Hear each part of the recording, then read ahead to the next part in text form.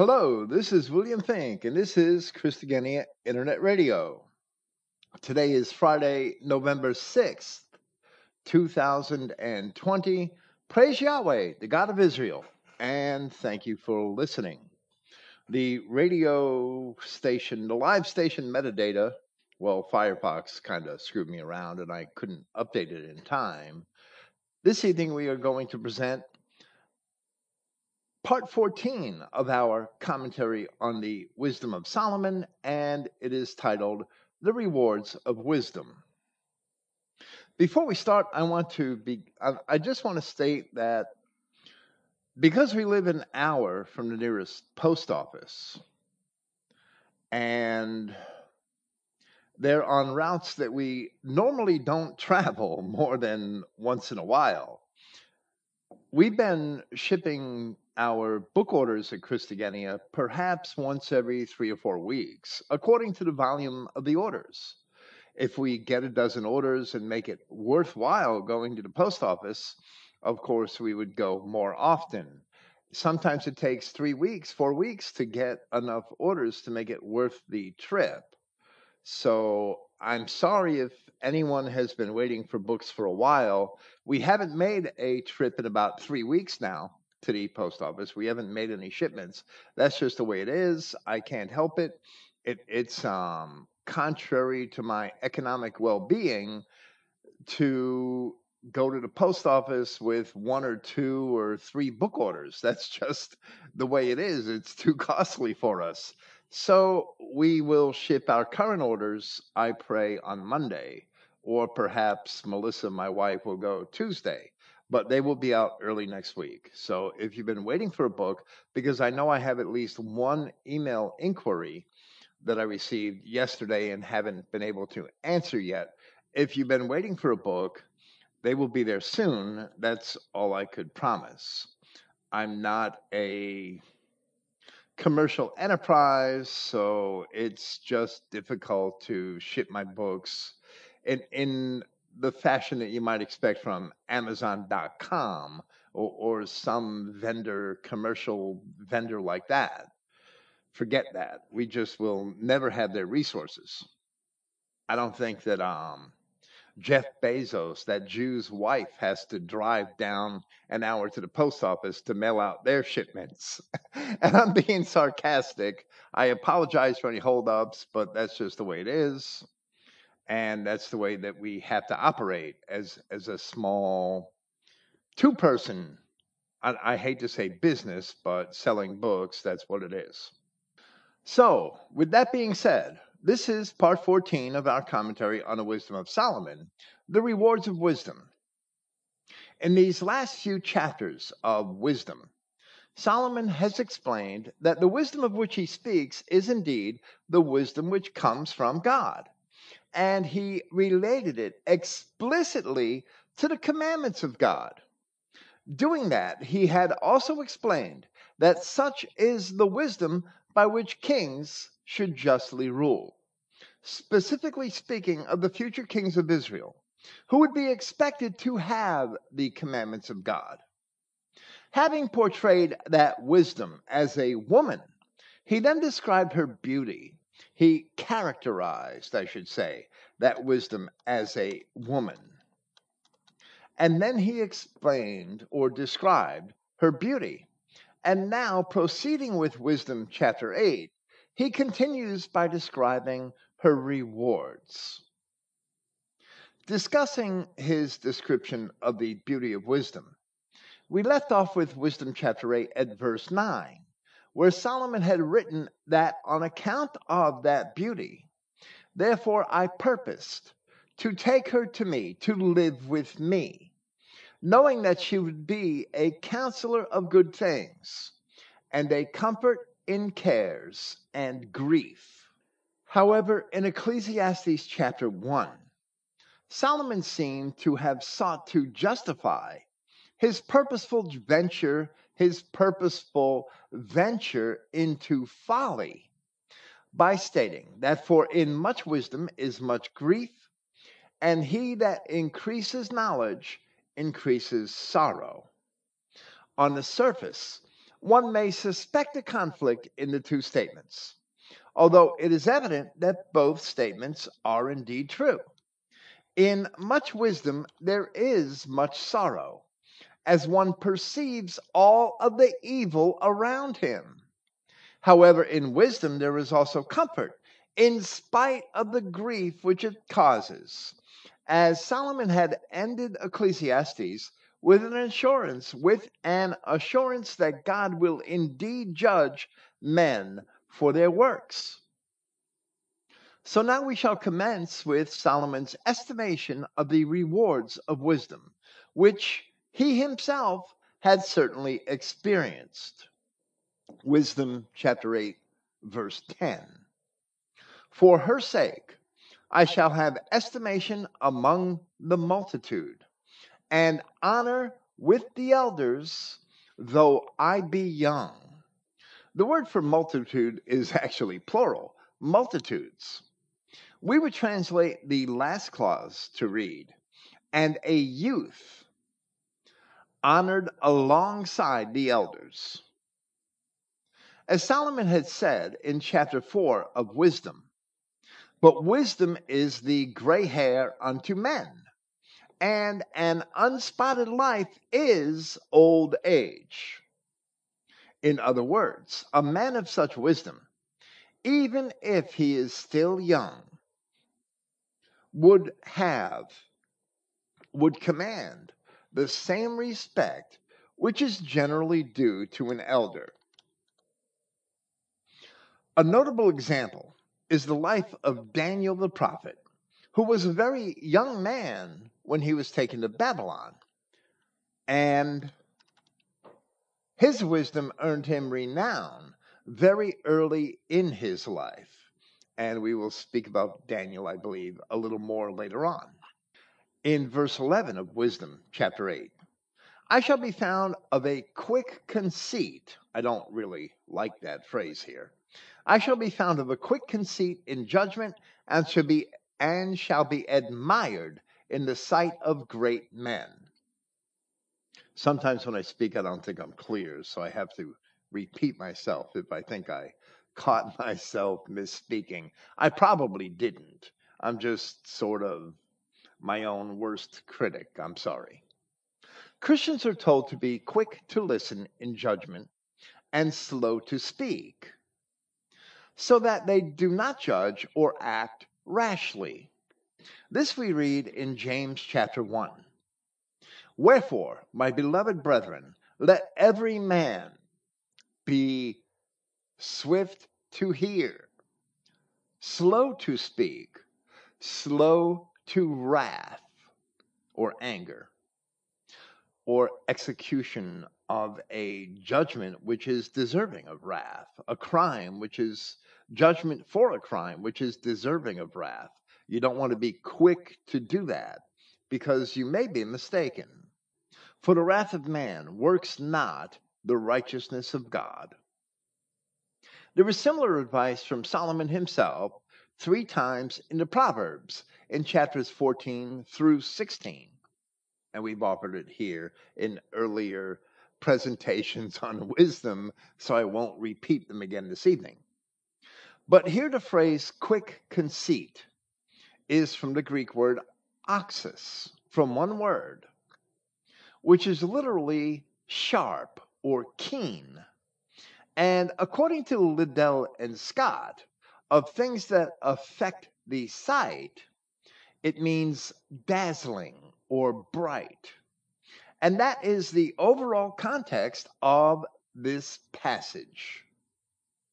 The word for opsis here, which is literally the face, but here it is translated as sight, and that is a fair translation.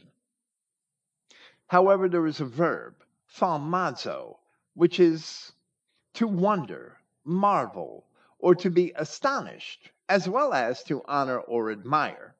And therefore, we would translate this verse to read, brilliant shall I be found in judgment, not of quick conceit, but brilliant shall I be found in judgment, and in the face of rulers they shall marvel. by the beauty of wisdom, by the beauty of the wisdom of God, men can be brilliant in judgment to a degree which may cause others to marvel. So we read in 1 Kings chapter 4, and Solomon's wisdom excelled the wisdom of all the children of the east country and all the wisdom of Egypt. For he was wiser than all men, than Ethan the Ezrahite, and Haman, and Calcol, and Darda, the sons of Mahal. And his fame was in all nations round about. And he spoke 3,000 proverbs. I haven't added up how many proverbs are in the book of Proverbs. It's long, but I don't think it's quite that long. And he spoke 3,000 proverbs, and his songs were 1,005. And he spoke of trees, from the cedar tree that is in Lebanon, even unto the hyssop that springs out of the wall. He spoke also of beasts, and of fowl, and of creeping things, and of fishes. And there came of all people to hear the wisdom of Solomon, from all kings of the earth, which had heard of his wisdom. Now, while we did not fully expound on a similar passage in chapter 7 of Wisdom, when we had encountered it, there Solomon had written, "For he has given me certain knowledge of the things that are, namely, to know how the world was made, and the operation of the elements, the beginning, ending, and midst of the times, the alterations of the turning of the sun, and the changes of the seasons, the circuits of years, and the positions of stars, the natures of living creatures, and the furies of wild beasts, the violence of winds, and the reasonings of men, the diversities of plants, and the virtues of roots, and all such things as are either secret or manifest, them I know." Thus, we just read another but more concise testimony of that same thing in summary in 1 Kings 4:33. And he spoke of trees, from the cedar tree that is in Lebanon, even unto the hyssop that springs out of the wall. He spoke also of beasts and of fowl, and of creeping things, and of fishes. And now Solomon describes the effect which such wisdom has on other men as they marvel, as he said. So it is apparent that they may also recognize its value when they hear such wisdom. When I hold my tongue, reading verse 12, they shall bide my leisure, and when I speak, they shall give good ear unto me. If I talk much, they shall lay their hands upon their mouth.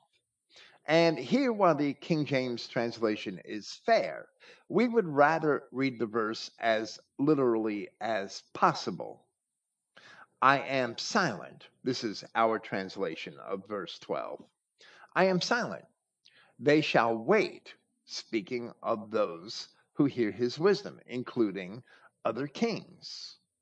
Then I shall speak, they shall give heed, and speaking even further or even more, they shall place a hand upon their mouths. In other words, they will refrain from speaking, recognizing his great wisdom, which is wisdom from God. The concise language of wisdom in many passages is accounted for once it is recognized that the original work was written as poetry. Here Solomon is describing the natural result which one may achieve upon speaking and judging by the wisdom of God in one's everyday life, not only in church for an hour a week or among friends on your Facebook page. Now Solomon describes a greater result. Moreover, by the means of her, meaning wisdom, I shall obtain immortality and leave behind me an everlasting memorial to them that come after me. The proof of this, the proof of the truth of this,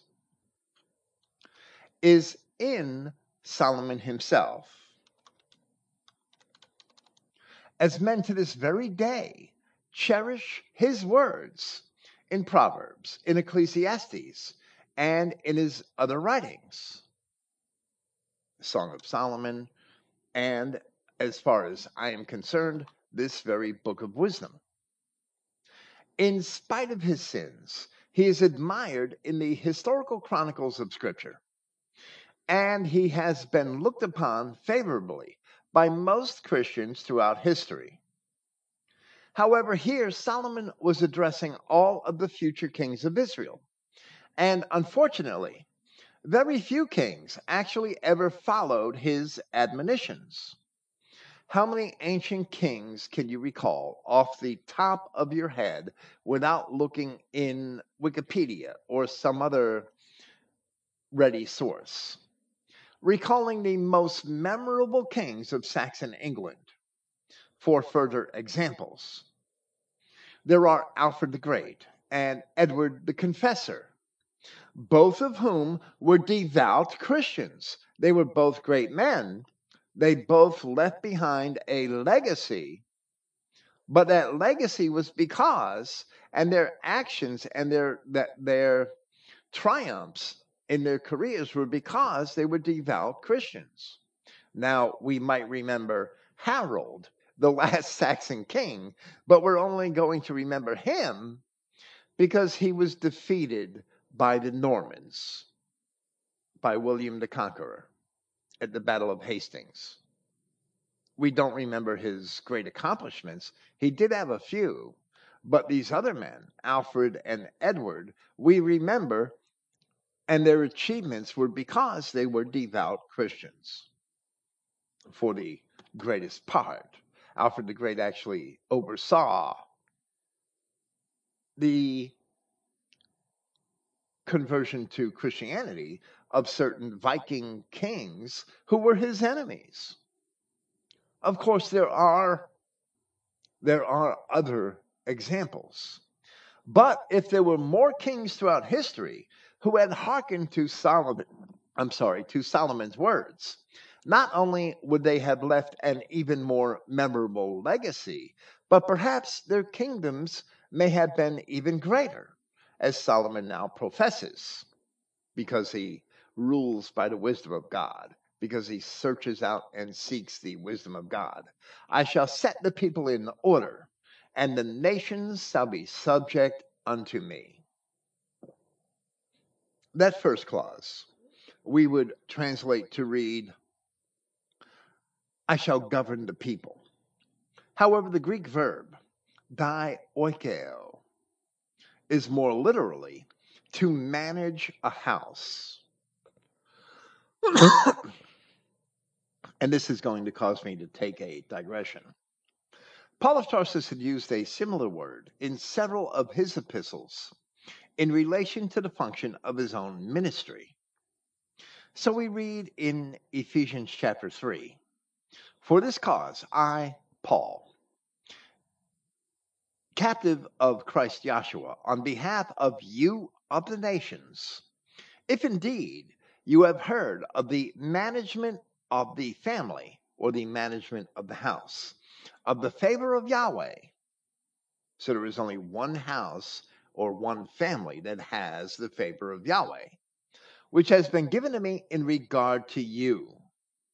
And then a little further on in verse 8, to me, least of all saints, has been given his favor to announce the good message to the nations, the unsearchable riches of the anointed, and to enlighten all concerning the management of the household or family, of the mystery, the lost sheep, children of Israel, which was concealed from the ages by Yahweh, by whom all things are being established.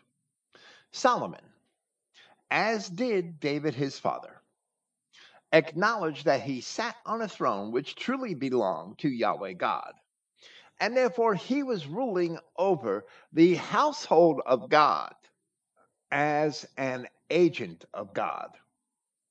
Yahweh himself had announced to the children of Israel in Deuteronomy chapter 14, "Ye are the children of Yahweh your God." While the children of Israel, apart from all other peoples, are considered the children of God in the words of the prophets, and while their rulers are often considered shepherds of the flock of God, words related to dioikeo and oikonomia, which we see in those passages of here in Solomon and of the epistles of Paul, do appear elsewhere in Greek scriptures in the same context. For example, in Psalm 102, verse 16, which in the Septuagint is 101:16, we read, "For the Lord shall build up Sion and shall appear in his glory." In prophecy, Sion or Zion in the King James Version usually often refers prophetically to the collective children of Israel. The word translated as build up there is oikodomeo, which is literally to build a house. Therefore, when Paul wrote his epistles, he used the word oikonomia, which is the management of a household or family, in order to describe his ministry. The word oikonomia is to manage a house. And Paul described that house in Hebrews chapter 8, where he cited Jeremiah 31 and professed that the new covenant was intended for the house of Israel, using the word oikos, which is literally a house, but is used to describe the family of the children of Israel in the Old Testament. While the word oikos and all of the words related to it, dioikeo, oikonomia, oikodomeo, to build a house, while those words can refer to a physical, literal house, a house is primarily built for a family of people. And the inference is that the family unit itself is a house. Clear examples of this are replete throughout Scripture. For example, in Amos chapter 5, we read, "Have you offered unto me sacrifices?" This is Yahweh challenging the house of Israel through the prophet Amos. "Have you offered unto me sacrifices and offerings in the wilderness 40 years, O house of Israel?" And of course, they had not, they could not. There, the word for house is oikos. And it is obvious that wandering in the desert 40 years, the children of Israel had no house. They had no particular geographical domicile, no country, as the areas inhabited by distinct nations of people are generally reckoned. And therefore, the word house in that context refers only to the collective family of the people. Then, speaking of the time when they went into captivity and were to be scattered among the countries of other tribes, we read in the word of Yahweh in Amos chapter 9, "For lo, I will command, and I will sift the house of Israel among all nations, like as corn is sifted in a sieve. Yet shall not the least grain fall upon the earth." So even after Israel was scattered into many different places, they were still a single collective house or family. And it is that house or family with whom the new covenant was promised, and to whom Paul of Tarsus and the other apostles had brought the gospel of Christ, as they themselves professed. Peter had no other house in mind, where he wrote in chapter 4 of his first epistle, "For the time has come that judgment must begin at the house of God. And if it begins first at us, what shall be the end of they that obey not the gospel of God?" Peter had expected the scattered children of Israel to accept the gospel of God, as he also heard Christ proclaim that my sheep hear my voice. We illustrate these things here and perhaps even belabor them because this sense of the meaning of these words, which cannot be ignored, is so often lost in translations of the scriptures in English or other languages. Yahweh God did not ever intend to build a church in the sense of an organization or an edifice, which is a building. Rather, he purposed to build up a particular people, and his church or congregation, as the words of the original languages should be understood. His congregation is to manifest itself from among that particular people. Another example of the meanings of these words being lost in translation is found in Isaiah chapter 22. In verse 21, where we read a prophecy of Eliakim, the son of Hilkiah, and it reads in part from Brenton's Septuagint, "And I will give thy stewardship into his hands, and he shall be as a father to them that dwell in Jerusalem and to them that dwell in Judah." The word for stewardship is oikonomia, the same word used by Paul, and the man who would be granted that position, which is the management of a house, is likened to a father as the head of a house, where the Septuagint has to them that dwell in Judah. The corresponding Hebrew passage has to the house of Judah, using the Hebrew word beith, or in English, beth, for house. Houses are built for families, but the family itself is the house.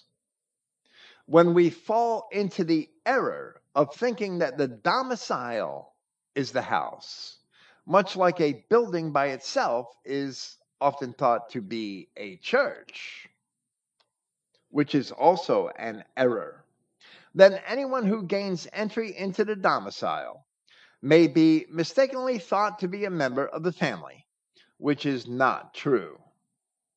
Paul used the term house of Israel in Hebrews chapter 8 to describe the same entity which Yahweh had intended to describe in Jeremiah chapter 31 with the promise of a new covenant. Paul was certainly not corrupting the word of God as he cited it by assigning different meanings to the words which he quoted. So when we see words related to that word oikos, dioikeo, which is the management of a house, oikonomia, which is the management of a house, different ways to describe basically the same function. One's a verb and one is a noun. When we see those words, we have to understand what house it's referring to. It's referring to a particular people. But when we translate those words as stewardship or administration, we lose half the meaning. And that's what all of our Bible translations have done. They've lost half the meaning. If those words were fully translated every time they occurred, according to the context, because sometimes there's the management of an inanimate object, and there we could just translate it as stewardship or management. But when it comes to the management of the people of God, it's the management of the people of the house of God. And in our translations, we've lost that aspect of the meaning in so many important places. So that's why we have these Judeo-Christians imagining. That's one reason why, and it's a significant one. We have these Judaized Christians, these Christians who have been taught to think like Jews, imagining that Christianity can be for anybody outside of that particular house. And that is not true. Now, while he is still addressing future kings, Solomon describes the effect by which kings ruling by the wisdom of God may have upon men who would be tyrants. And he says, horrible tyrants shall be afraid. When they do but hear of me, I shall be found good among the multitude and valiant in war. But Solomon did not describe tyrants who merely hear of him, but those who hear his words. This verse may more literally be translated, hearing me, horrible tyrants shall be stricken with fear. Not hearing the voice, but hearing the content of the words which are spoken because they are in accordance with the wisdom of God. Hearing me, horrible tyrants shall be stricken with fear. Among the multitude I shall appear to be good and manly in war.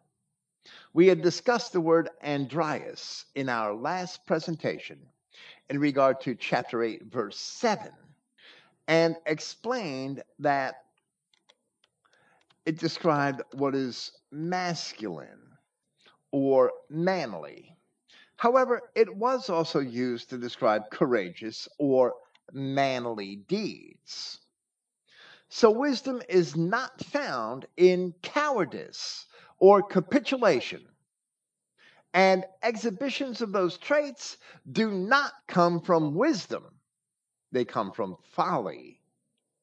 In Luke chapter 1, we read where it is speaking of John the Baptist, and he shall go before him in the spirit and power of Elias, to turn the hearts of the fathers to the children, and the disobedient to the wisdom of the just, to make ready a people prepared for the Lord, or for Yahweh, of course.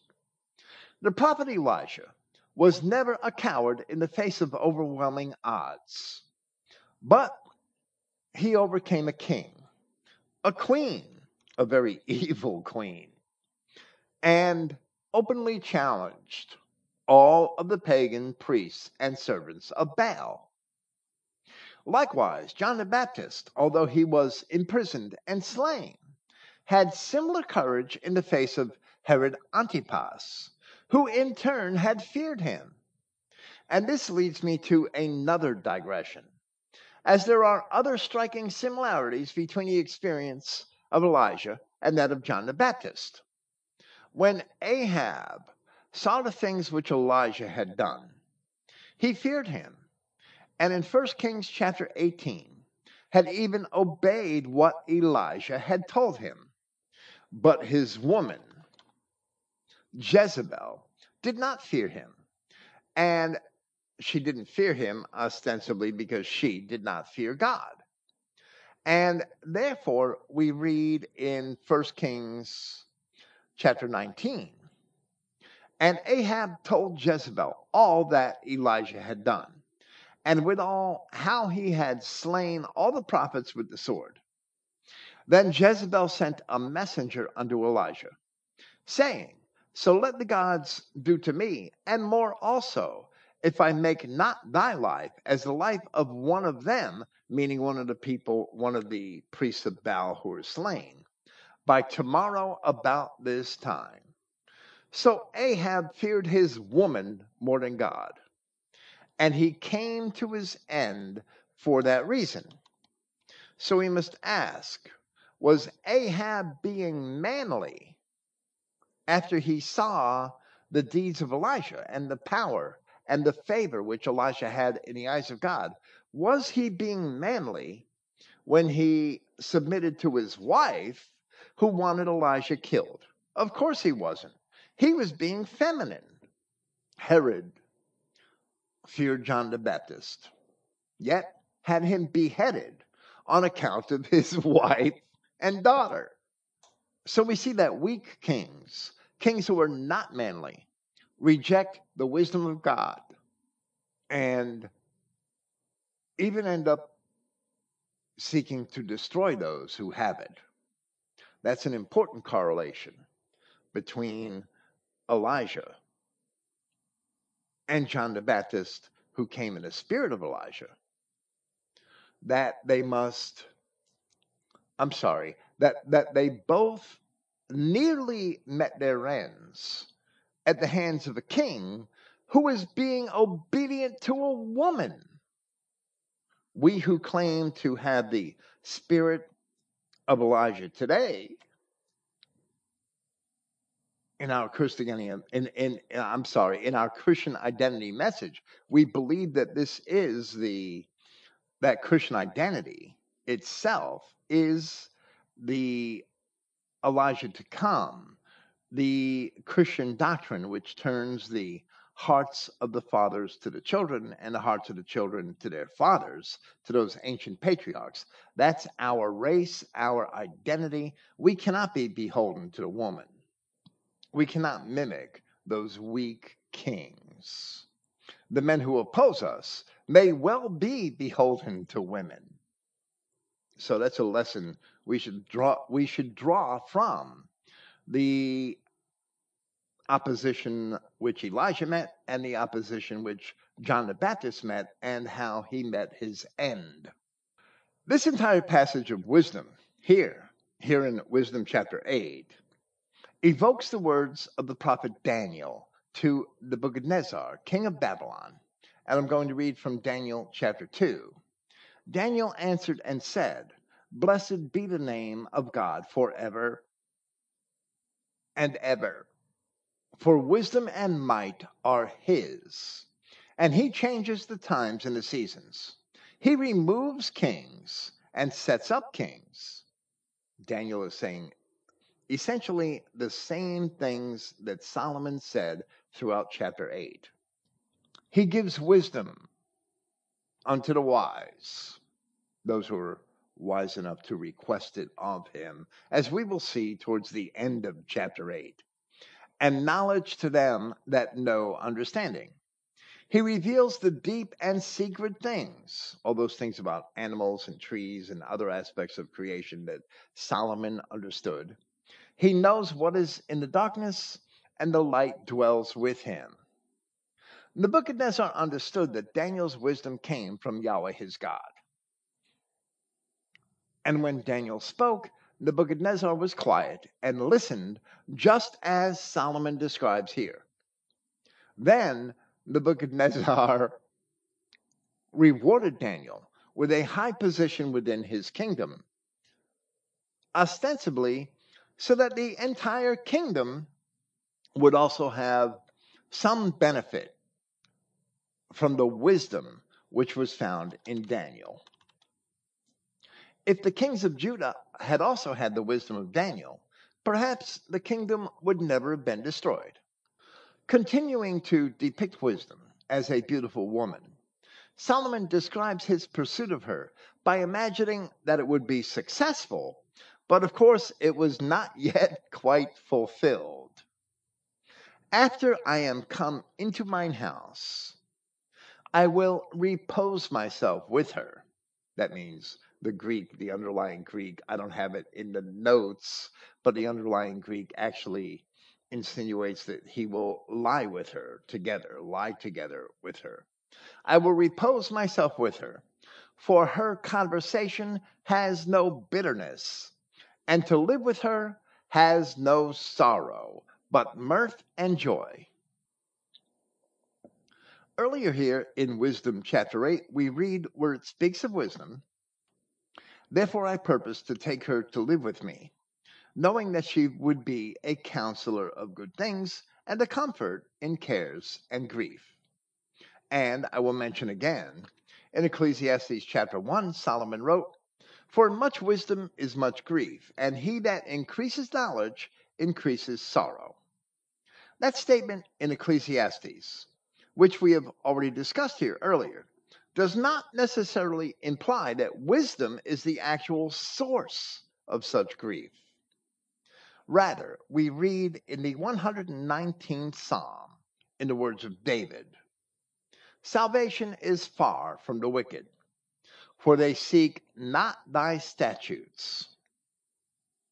Great are thy tender mercies, O Yahweh. Quicken me according to thy judgments. Many are my persecutors and mine enemies. Yet do I not decline from thy testimonies. I beheld the transgressors and was grieved, because they kept not thy word. Consider how I love thy precepts. Quicken me, O Yahweh, according to thy loving kindness.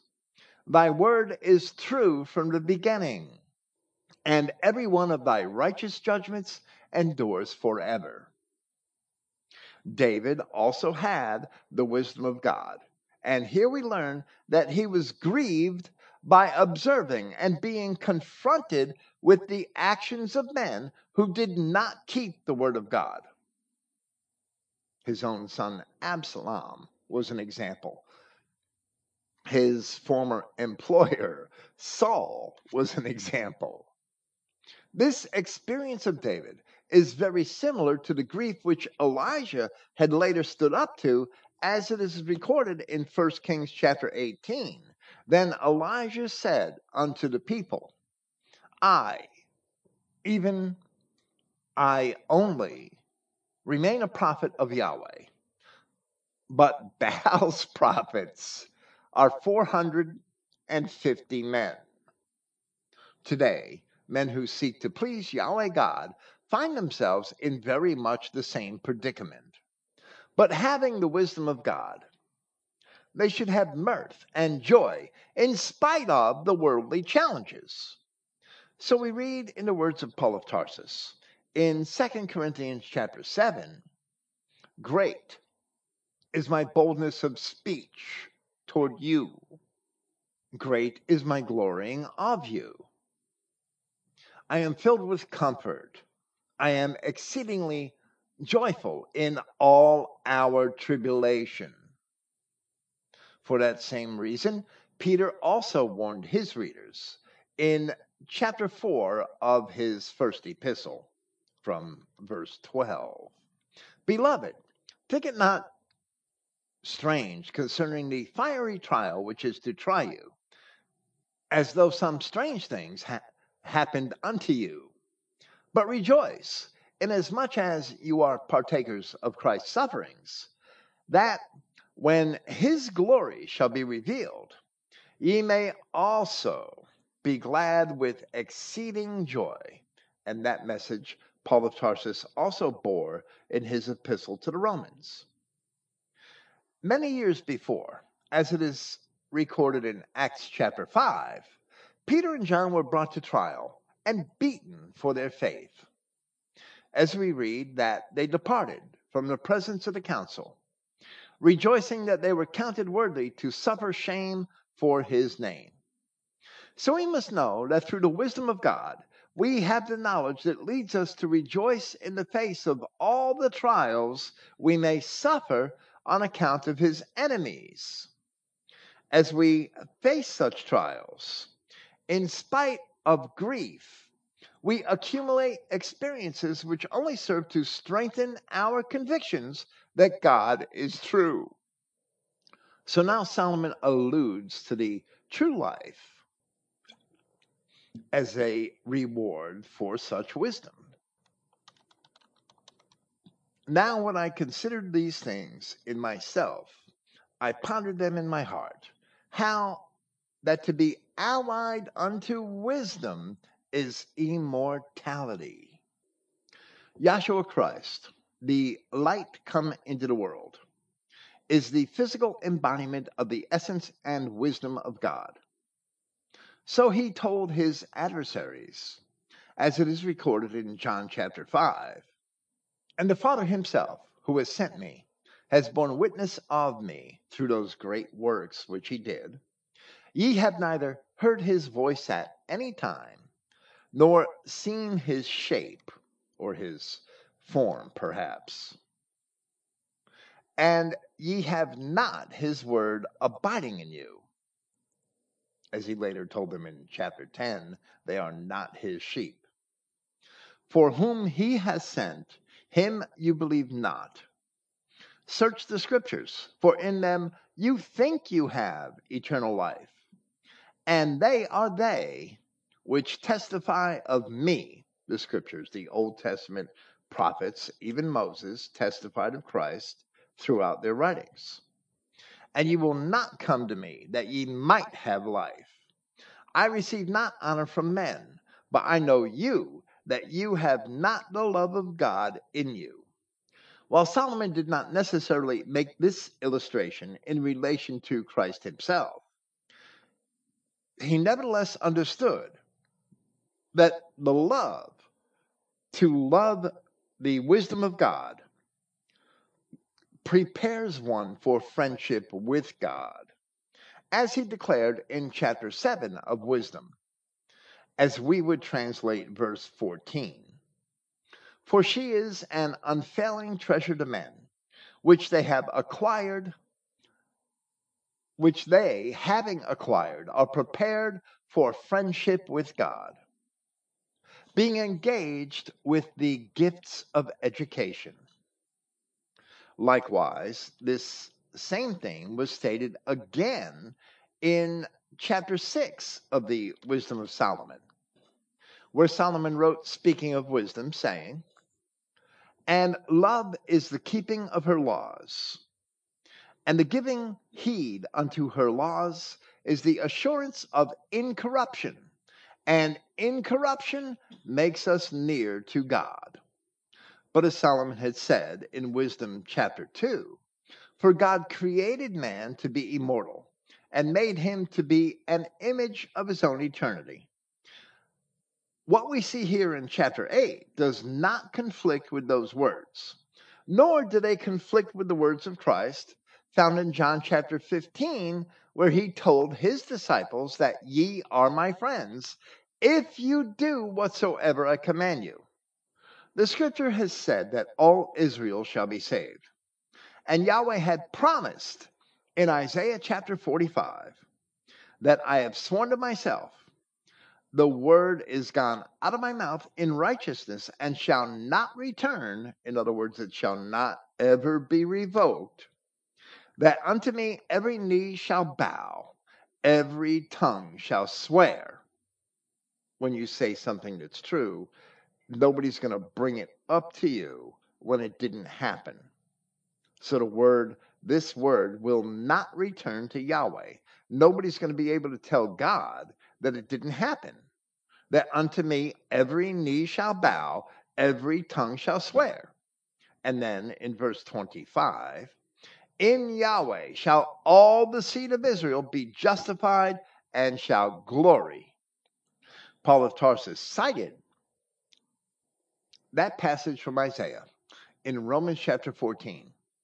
And later, writing his epistle to the Philippians, he said in chapter 2 that in the name of Yahshua, who is Yahweh, every knee would bow, of those in heavenly places, and of those upon the earth, and of those beneath the earth. And every tongue would fully acknowledge that Yahshua Christ is Prince or King in honor of Yahweh the Father, King or Lord or ruler, various ways that kurios might be interpreted. Therefore, it is apparent that if all Israel shall be saved, that ultimately all Israel shall indeed keep the commandments of Christ and live by that education which is found in the wisdom of God. By keeping his commandments, men make themselves allies of wisdom and prepare themselves to be friends of God. Now, Solomon himself describes that as a friendship and some of the aspects of such a friendship in verse 18 of Wisdom chapter 8. And great pleasure it is to have her friendship, and in the works of her hands are infinite riches. And in the exercise of conference, some of this language is archaic, and I'm going to explain it in my commentary. And in the exercise of conference with her, prudence, and in talking with her, a good report. I went about seeking how to take her to me. And the word great in great pleasure is agathos, which is literally good, good pleasure. The word for infinite here in the works of her hands are infinite riches, is anaklepes, which is literally unfailing, unfailing riches. Solomon used the term, he used that same term in the same context in chapter 7 of Wisdom, where he described wisdom, the woman personified, as a treasure unto men that never fails. The phrase translated as exercise of conference is literally exercise together in association, but we could leave out the together part because it's implied in the word association. Exercise in association. So we see an archaic use of the word conference in the King James translation. We sort of still have that use in terms like, I hate to go to sports, right? To professional sports, but NFC, National Football Conference, I believe that means. It's an association, a conference. So, the phrase in talking with her is a concise translation of a Greek phrase, and koinonia, which is in communion, logon autes, or with her words, which is literally in fellowship of her words in talking with her. No, it's not your words that matter. It's the wisdom of God which matters. So it's in fellowship, in a fellowship of her words, the words of wisdom which matter. You could talk to God, but don't think that you're going to get God to follow your agenda. That ain't going to happen. This isn't a democracy. Notably, the use of the Greek word here, periaimi, which in this case is properly translated as I went about, is evidently an uncommon use of the word, according to Liddell and Scott. Solomon now alludes to his youth, which also once again elucidates the fact that he was a very young man, or perhaps even still just a boy, when he first sought to be a friend of wisdom. And it says, and I don't like these translations here in the next couple of verses, so we will amend them. For I was a witty child and had a good spirit. So because you were funny, maybe God is going to grant you favor. That's not the way it works, right? I mean, Jews are funny. Niggers are funny. I pray they don't have the favor of God just because they're funny. They're funny to watch only because they're so stupid or so wicked. And they're so stupid and wicked that if you don't laugh, you'll cry. For I was a witty child and had a good spirit. While in so many places the King James translation cannot be criticized, because if I'm not criticizing passages, they're actually well translated according to the sense of the Greek. I've examined, to this point in our commentary on the Wisdom of Solomon, I've examined every single word of the Greek. And some things I chose to overlook because they weren't really important enough to comment on. Some things I may have overlooked because I didn't feel they were important enough anyway. Well, all of the passages that I thought merited criticism, I've criticized, I've retranslated. The King James version of the translation of wisdom in a lot of places can't be criticized. Some of these passages which we've just read were translated in an excellent manner. But this one, this one needs to be criticized. We would translate this verse, "For I was a witty child and had a good spirit." We would translate it to read, "For I was a child of good natural disposition of spirit, and I obtained good," which is very clear in the Greek. The final clause of the King James translation, "and had a good spirit," completely ignores the use of the verb lagkano, which, according to Liddell and Scott, when it is used with a word of the genitive case, means to get one share of or to become possessed of a thing. But its primary meaning with words in the accusative case cannot be ignored, as it nevertheless implies that something was obtained, whatever that you got your share of or became possessed of was obtained by lot, by fate, or by the will of the gods, or in scripture, by the will of God, because we're not Greek pagans.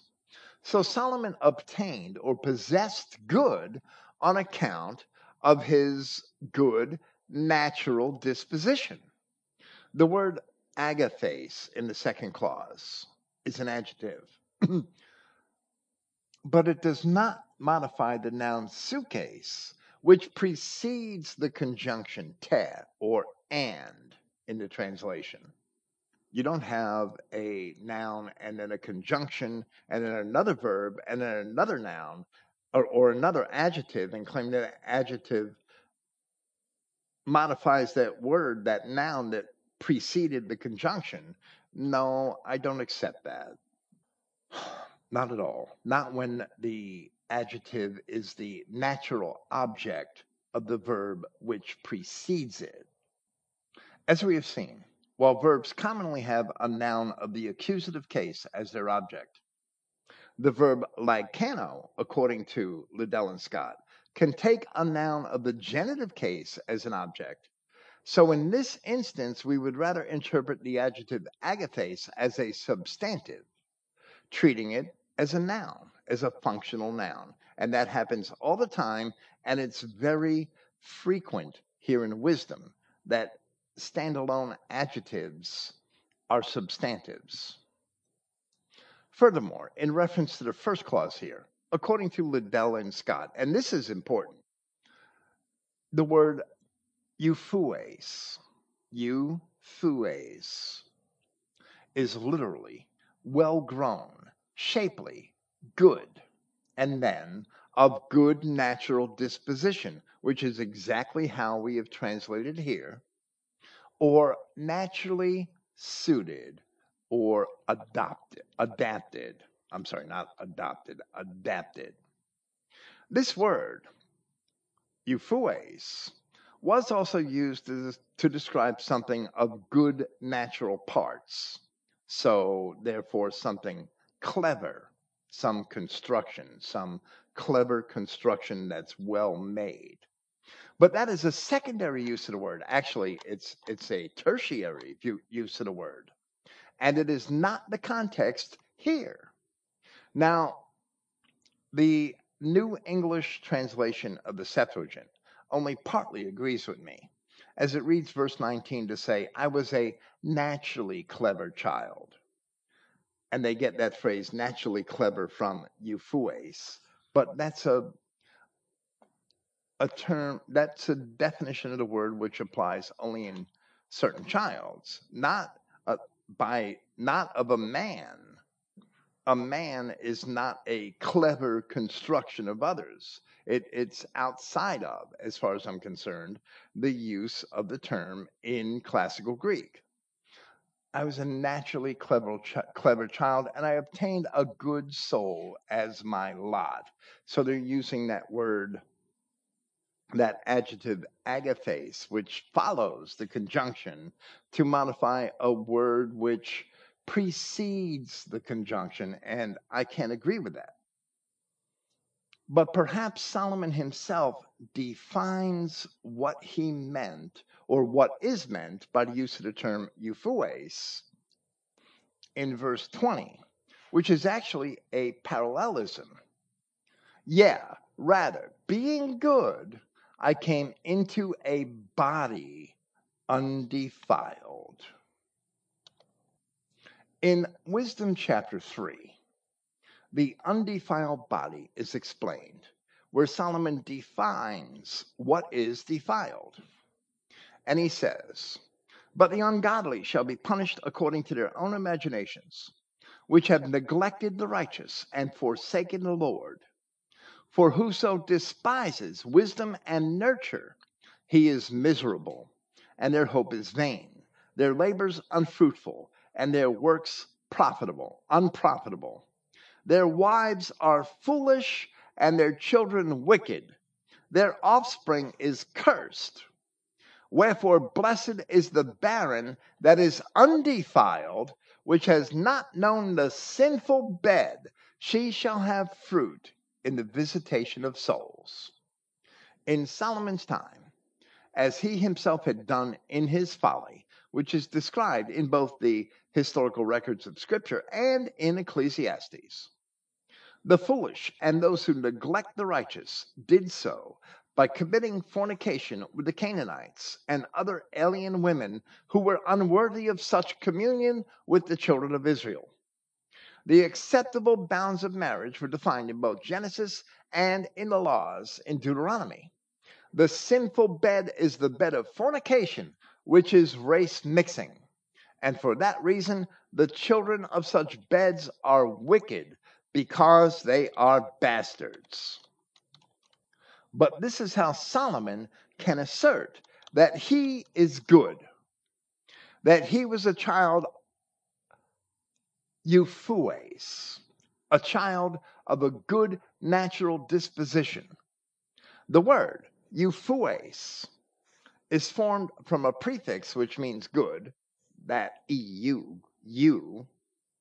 Eugenic means to be of a good race, of a noble race. EU and genic from genos, which is race, hence the name Eugene. The word euphues is formed from a prefix which means good. Euthanasia comes from two Greek words, that word eu meaning good, and thanatos, which means death. Good death is euthanasia. Let's let him off easy and just pump him full of morphine, and he'll pass on and we're done with him. Take the easy way out. Okay. The word euphues is formed from a prefix which means good and a noun, phue, which, when used of animals and plants, refer to the original form of a thing and is sometimes even translated into English as race. The related verb, thuo, when speaking of men, is to beget or engender or generate, referring to sexual reproduction.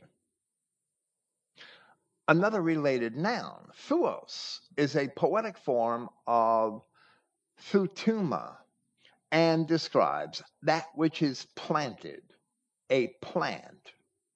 So these meanings of the related terms cannot be ignored or discarded when considering the meaning of euphues in clear connection with the assertion of being good and the profession that he came into a body undefiled.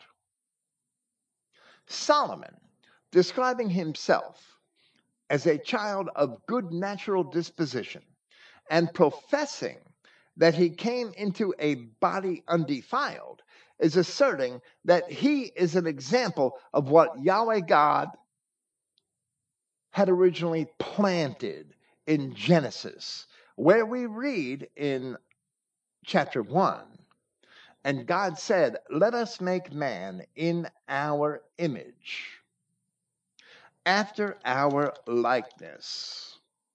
And let them have dominion over the fish of the sea, and over the fowl of the air, and over the cattle, and over all the earth, and over every creeping thing that creeps upon the earth."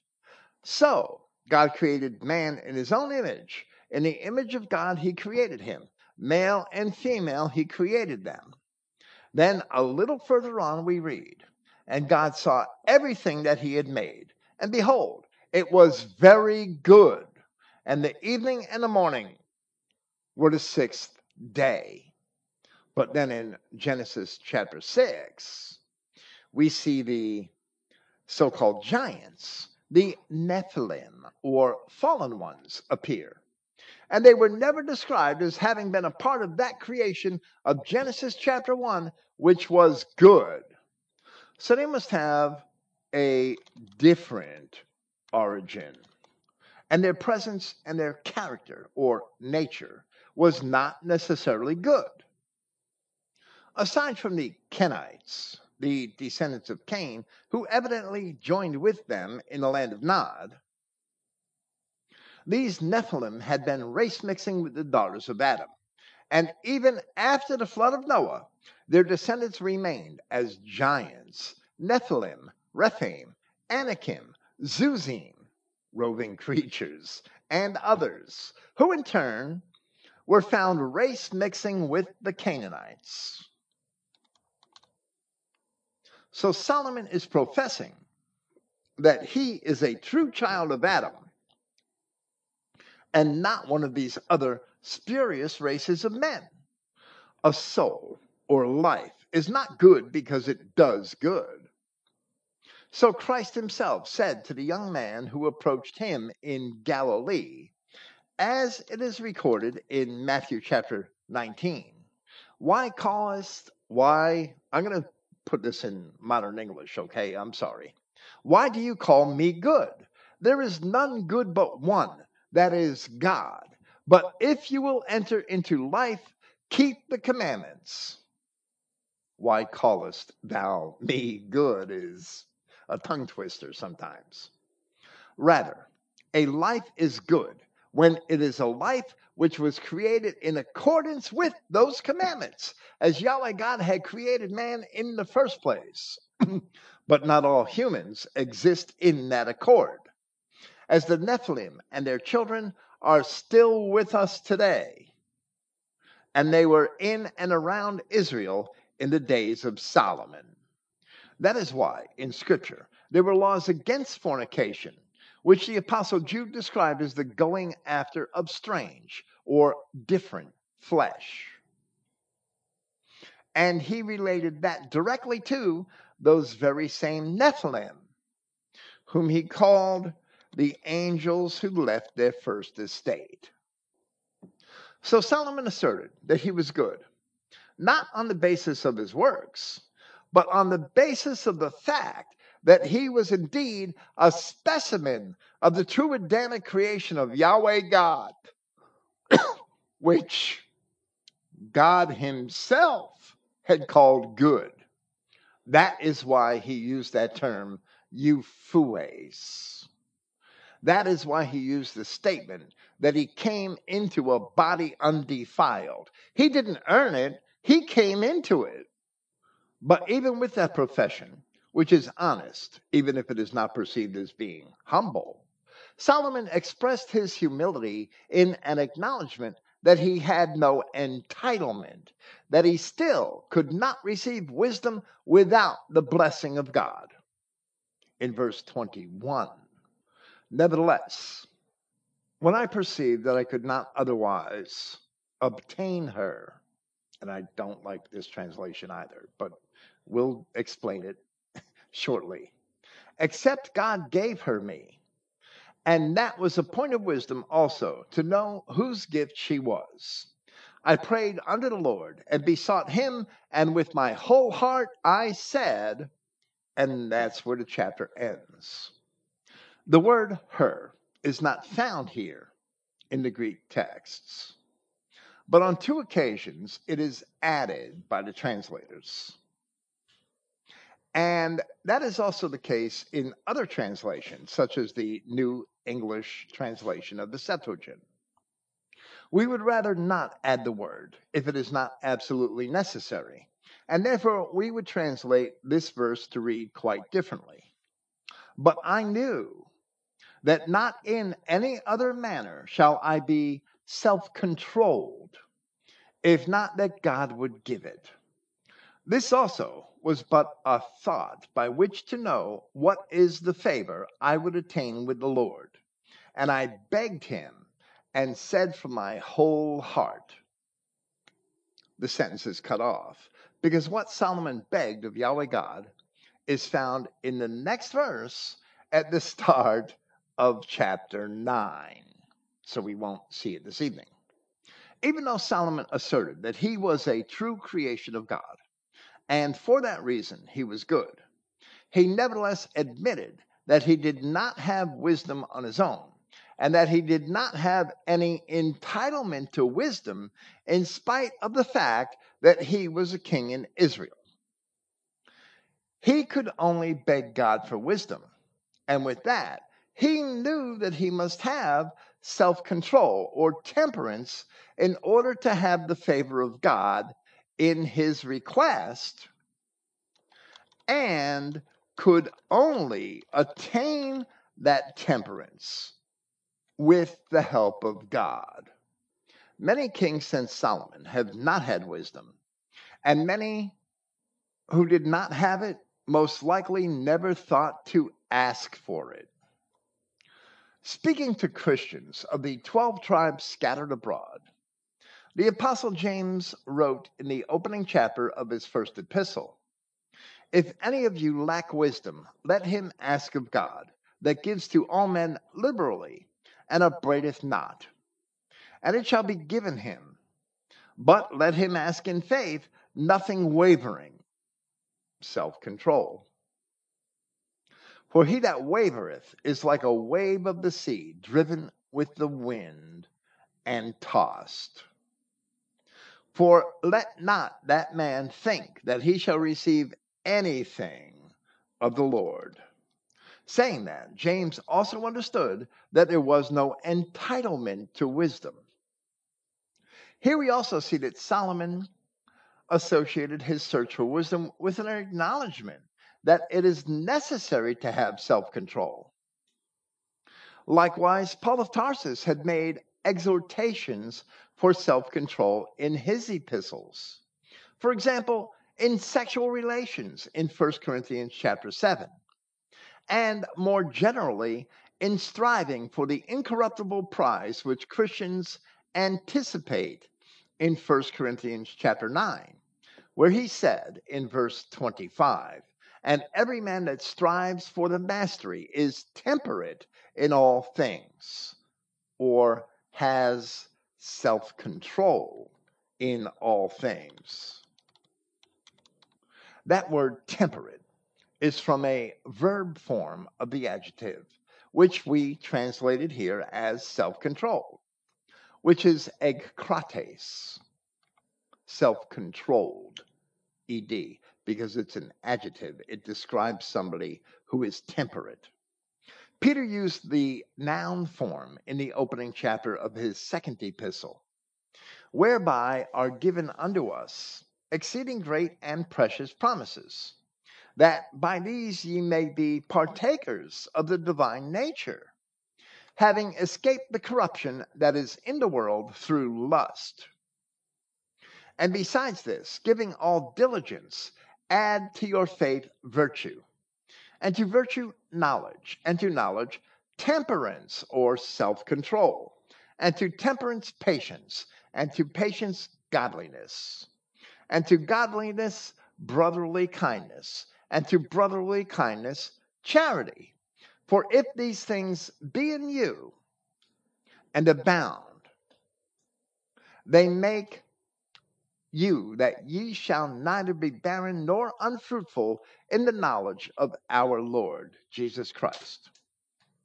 So the rewards of wisdom are wonderful, but wisdom is fruitless if we do not have self control.